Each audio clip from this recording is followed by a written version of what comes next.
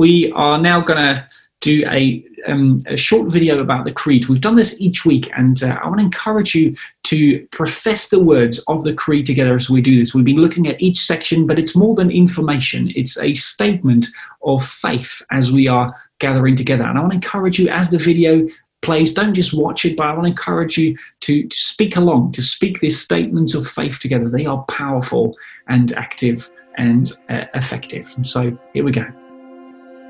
We believe in one God, the Father, the Almighty, maker of heaven and earth, for all that is, seen and unseen.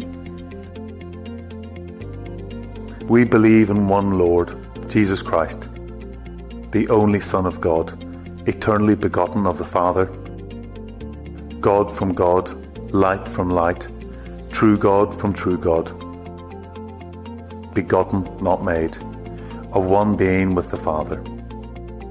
Through him all things were made. For us and for our salvation came down from heaven, was incarnate from the Holy Spirit and the Virgin Mary, and was made man. For our sake he was crucified under Pontius Pilate. He suffered death and was buried. On the third day he rose again in accordance with the Scriptures.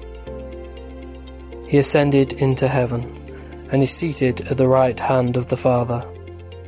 He will come again in glory to judge the living and the dead, and his kingdom will have no end. We believe in the Holy Spirit, the Lord, the giver of life, who proceeds from the Father and the Son. With the Father and the Son he is worshipped and glorified. He has spoken through the prophets. We believe in one holy, Catholic and Apostolic Church. We acknowledge one baptism for the forgiveness of sins. We look for the resurrection of the dead and the life of the world to come. Amen. We're going to be looking at a section of the Creed today. We're looking at the part that talks about the church. And the Creed, when we get there, will say that we believe in one holy, Catholic and Apostolic Church. And what I really want to challenge us with this morning, as a brief introduction, would be, do we believe in the church? In the same way, we've kind of used the same language over the previous weeks to talk about, we believe in Almighty God, we believe in the incarnate Jesus, which are foundational truths to us. But this morning we're going to say the same, with the same kind of sense of strength, that we believe in God's church. And do our lives then reflect that? My big question for us really is, do we believe in the church? Do we believe in the biblical view of the church? And how does that bring shape to our lives now? How does that shape the way that we live and what we think of God's church? And if we were meeting at the TDA, as we were planning to for this series, I would have probably started by saying the church is not a building. It's not a specially designed place where we do this. It's not something undercover that we have to gather to. The church, as we know, as we've been doing this now for some time, is not dependent on a building. The church is a body of believers. It's the people of God. Church expresses the life of God in community, and it's about being a body, a people, rather than a building. And so if you've got children with you and they're listening in, I would love for them to draw for us some kind of representation of us as a community, rather than building a brick and mortar building. God is about building a people group. And so I would love, children, for you to spend some time drawing the many different people that make up Life Church. If you get my hairline right, extra special points. And I've been on Slim Fast as well since the last time you saw me. So be very careful when you get to drawing me. But what we want to try and bring out from this morning is that God has a much bigger view of the church than I guess many people in our community, not our church community, but outside of that would have. And I based that on some comments that I had recently with a guy at work who was asking me what I was doing with my day away from working with him. And I told him I was doing some bits for the church. And his reply was, "What? Why? What a waste of a day. The church is closed. The churches have been closed for the last 3 months. There's nothing going on. There's nothing happening." And yet, actually, the evidence that we've seen as we've been together this morning, we've talked about God moving in power in different people's lives. We've seen an extra special season of togetherness over Zoom. We've cried over Zoom. We've seen wonderful moments of generosity. The church is alive and kicking. And I want to really encourage us with this. I believe in this kind of church. And so this morning, what I want us to do in the brief time that we have together is to look at the two parts to the sentence of the creed that I read for us, that we believe in one holy, Catholic and apostolic church. And I want to kind of break that down for us and see how we can learn from this, see how this can change our view of the church. Firstly, it'll be important to explain what we mean by Catholic. In this reference within this sentence that I just read, Catholic Church is not a reference to a set of beliefs or doctrine as we might understand the Catholic versus Protestant church. The doctrine and the foundation of beliefs are what we've been setting out in the previous weeks. The word Catholic here means the global or the universal Church of Christ. So when we read this sentence together, we're talking about the one holy, universal, global Church of Christ. That's what it is that the Creed is talking about. It's centered on the fact that we are united as a people. If you're a believer of Christ, you're united in him. It mentions the fact that you're holy.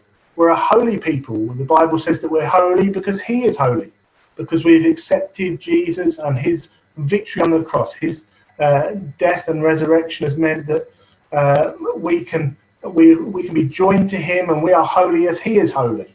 The Bible says in Isaiah, it says that though your sins were like scarlet, they will be as white as snow. This is what unites us together. We're believers, a body of believers with this truth in mind, and it's this truth that unites us.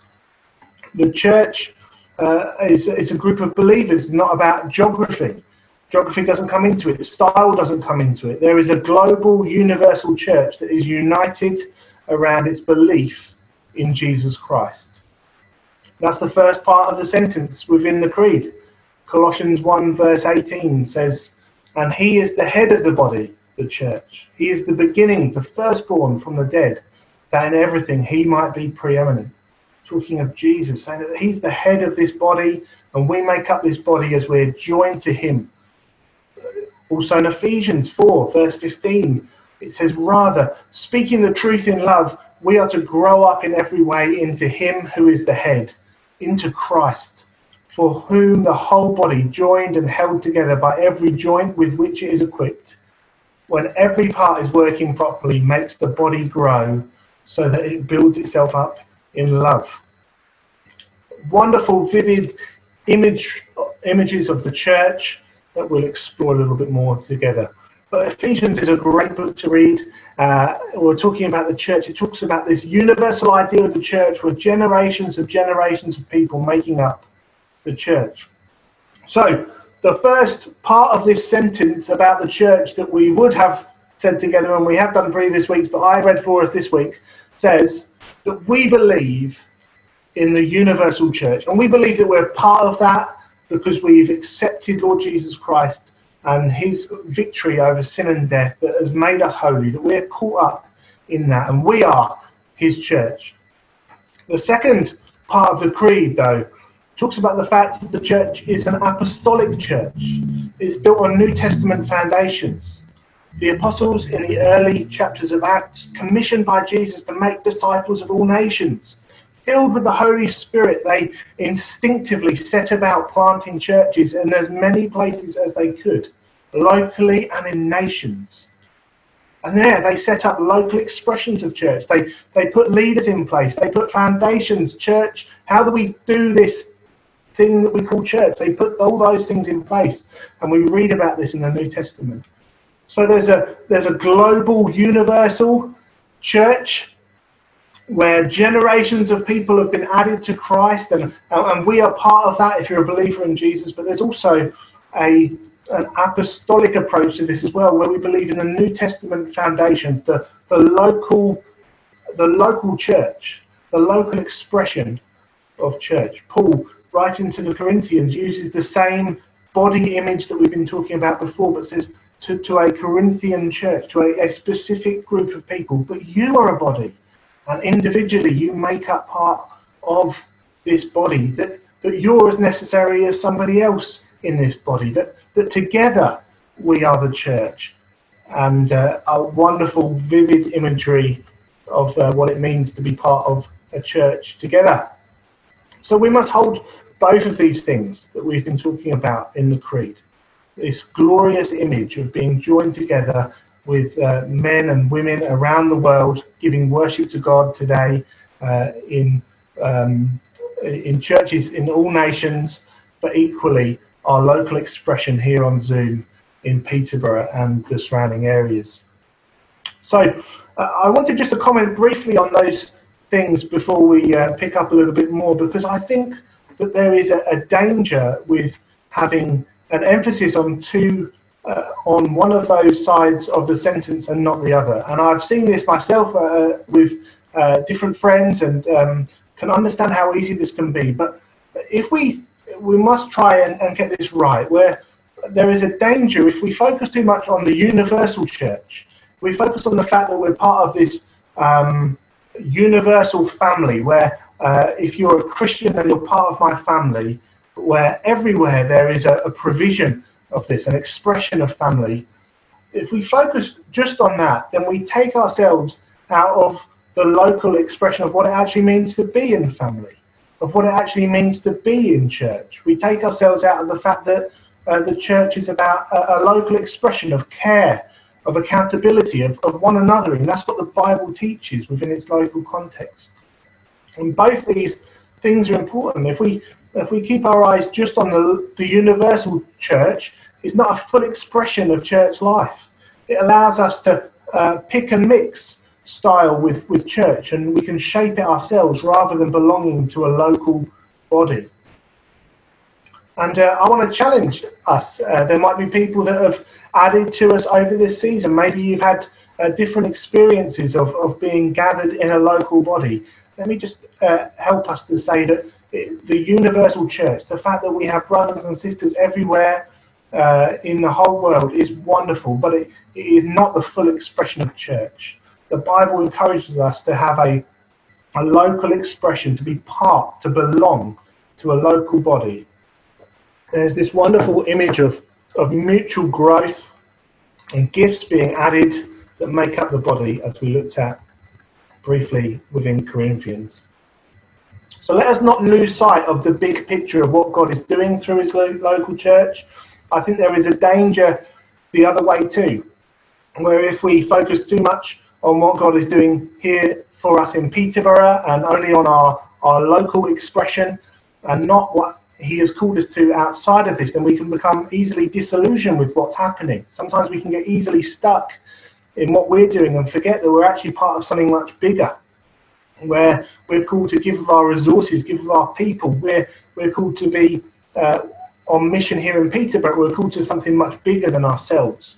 We're called to be a local expression that has significance here, but also significance outside of ourselves. And that's something that we hold really close to our hearts here at Life Church. We believe that God has called us to be a base for mission to be launched from us to other places, and we are seeking God to grow us in this area. So we must get this right. We must hold both the local and the importance of being a body and a people together here in Peterborough, to connect on Zoom, to not neglect to meet together, to welcome one another, to care for one another, and to look out for one another, to see one another grow in Christ, but equally know that we're part of something much bigger, a global universal expression of being church family, and that God has caught us up into that with him as well. So the church is very much central to God's plan. We've seen that illustrated, as I've commented a number of times, about being a body or a family. Equally, the Bible paints this stunning picture of the church. It talks about the bride of Christ. That's God's view of the church, that Jesus laid down his life for the church, an imperfect people, but God is causing us to be caught up, and we're his beautiful bride, made holy, a stunning image of the future church that we can read about in Revelations. Likened to a city or a bride, there's such rich imagery that we read about in Revelation. We're going to do a whole series on it soon. The gold and jewel encrusted city. This is the kind of image that God paints in the picture for us of the church. And I want us to kind of lift our view of the church. I want us to freshly appreciate what kind of church we believe in. We believe in the church the Bible paints a picture of. An interconnected, radically together community, a family, a body, a diverse in its makeup, but each part is necessary in the body of Christ. It's beautiful, isn't it? And we're sold on this. We believe that Jesus has called us to be his disciples in seeing his church flourish here in Peterborough and outside. And so I wanted to share just a few short verses in our very short time together, just to help us to explore that a little bit more. As I was thinking through what we could share, because much of the New Testament talks about the church and how we can function as believers, how we get to do this, and we want to spend lots of time trying to learn from that, trying to learn how to bring shape to that. This is our humble attempt at what it means to be a New Testament church, and we want to keep on learning and growing in what that means. But I felt like God impressed on me, particularly for us for this season, about the purpose of the church in mission. And I wanted to read some verses for us that I think hold both the now in the local and the universal nature of the church. And so I want to read them from Matthew 5. You'll probably recognize these verses. This is the section of the Sermon on the Mount, and it's an instruction to a very, at the time, unimpressive band of believers. And Jesus makes some huge statements about these believers, huge statements about this people group, about his church. And he makes some massive statements but he has a bigger image in mind for his church. And I want us to kind of take these as well, and to seek God in how we can grow in these areas now, but also in keeping in mind that he is growing something much bigger in and through us in our church family. So Matthew 5 verse 13, Jesus says this: "You are the salt of the earth, but if the salt has lost its taste, how shall its saltiness be restored? It's no longer good for anything except to be thrown out and trampled under people's feet. You are the light of the world, a city set on a hill that cannot be hidden. Nor do people light a lamp and put it under a basket, but on a stand, and it gives light to all in the house. In the same way, let your light shine before others, so that they may see your good works and give glory to your Father who is in heaven."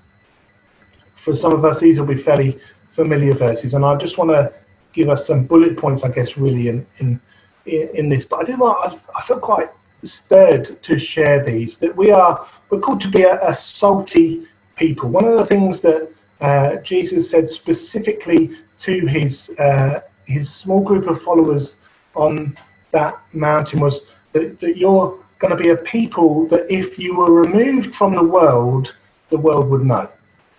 And I believe Jesus is saying these verses in a number of ways, but the way that kind of really stuck out for me, one of the things that salt does is that it preserves. Our presence is bringing a preservative nature to our world.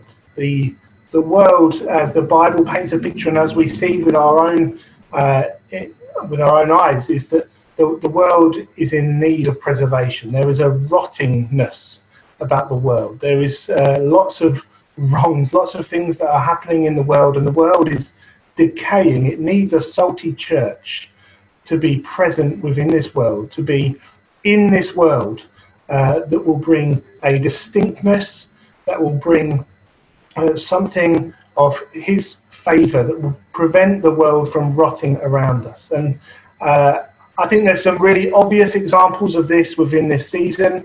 I think I will just mention very quickly that I've had a number of texts and emails, and I know others on the team have as well, about how do we engage with this whole subject of race that's going on, this terrible evil that has been highlighted afresh to us particularly by the media, but has been present way before this. How do we engage in this subject? And so we're going to do some stuff as a church family where we can walk ourselves through this and try and learn about how we engage in this. But this is an example where we can be salt, and stand against the evils of this world, where we can take a stand and have a voice as a church family against this. What about locally for us now, within this new normal that we're living in? We know that there's a number of people who are struggling with fear, with financial worries, with marital problems. They're the stats that we see within our nation. Well, we're called to be salt in this time. We're called to be a salt that are sprinkled on these things. We're called to approach the areas of this world that are rotting and decaying. And Jesus says, "You're salt in this city." And so I want to really encourage you. Where is it that you're being sprinkled? Where are the areas that you can make a difference in this season? Then Jesus said, "You're the light of the world." This is a statement that he's made of himself, and we've talked about in previous weeks that actually we're bearers of his light, that we're called to reflect him in this darkness. The light is clearly noticeable in the darkness. You can't secretly sneak light into darkness. When light arrives, darkness disappears. That's the way that it is. And Jesus is saying to his group of followers, I don't want you to shrink back. I want you to represent his glorious light in the darkness. And there's an opportunity for us to do that in this season of uncertainty, to be light shining in the darkness. And what I want to encourage you with is that there is an element here where Jesus has said this to a small group of fairly insignificant followers that went on to do amazing things, amazing exploits through the Holy Spirit. But I would say that he wants us to know this as a truth for us now as Life Church, as well as his church globally, that will be a light in the darkness. There's a number of ways that we can engage in this. But one way that I just wanted to highlight to you is that we're looking at whether we can run an alpha course online in the coming weeks. And we'd love to know if you want to engage with us in that, if this is something that you think you would benefit from yourself, is this something you'd love to be involved in, then why don't you drop us a message on the chat. You'll go through to Paul, or drop us an email in the week. We'd love to hear from you. But we are, as a church family, are called to be a light that cannot be hidden. Well, I stole the last bit there. The city set on a hill is the last part of these verses. I recorded a short video on top of the tallest place in Peterborough that I could think. Unfortunately, due to being so high up, it was too windy to play, and you wouldn't be able to hear anything that I was saying. I'm, of course, talking about the Tump in Hampton as the tallest mountain in Peterborough. But what Jesus says to his disciples here is that the church is to be a church that is visible, not hidden, an expression of life that is not something that can be ignored. And we definitely feel that as Life Church. We believe that God has called us to be significant, not just in this season, but in the seasons to come. There's this glorious image of the church. I could talk about this for days, but I'm not going to. But Jesus, I'm sure when he spoke this to his followers, I'm sure he had in mind the image that Isaiah had at the beginning of Isaiah, in Isaiah 2. He says, in the latter days, the mountain of the Lord will be established above all other mountains, and the nations will flow to him. The nations will flow to him. And I think this is a really exciting image for us as a church. Jesus is saying, friends here, Life Church in Peterborough, you're a city set on a hill that can't be hidden. There's something about your presence that is meant to be visible, and the expression of life that is meant to be made known, like a city set on a hill. And one day you're going to look across the horizon and you're going to just be able to see the church. That's what he says. The mountain will be set above all mountains, and we hold that in view as well. But ultimately now we're called to live like this. And I really want to see this. I really feel quite excited, freshly envisioned in reading these verses. I want to see vibrant expressions of cities on hills in towns and villages around us here in Peterborough. I want to see a significant city set on a hill in Peterborough. I believe that this is what Jesus has called us to in this season. In my preparation, I was reminded the time that this really sunk in for me was when I was in Serbia with our friend Vlada, who many of you know, and he lives in a city which is a similar size to Peterborough, similar population, and he leads a church of just less than 100 people who are the only charismatic believers in his city, in fact in a number of cities around him as well. And the majority of people in his city are caught up in an expression of tradition and locked down in kind of in superstition in a number of different ways, and they're they're preaching grace in that city. A really small group of believers that are having significant impact in that city. And I remember looking across.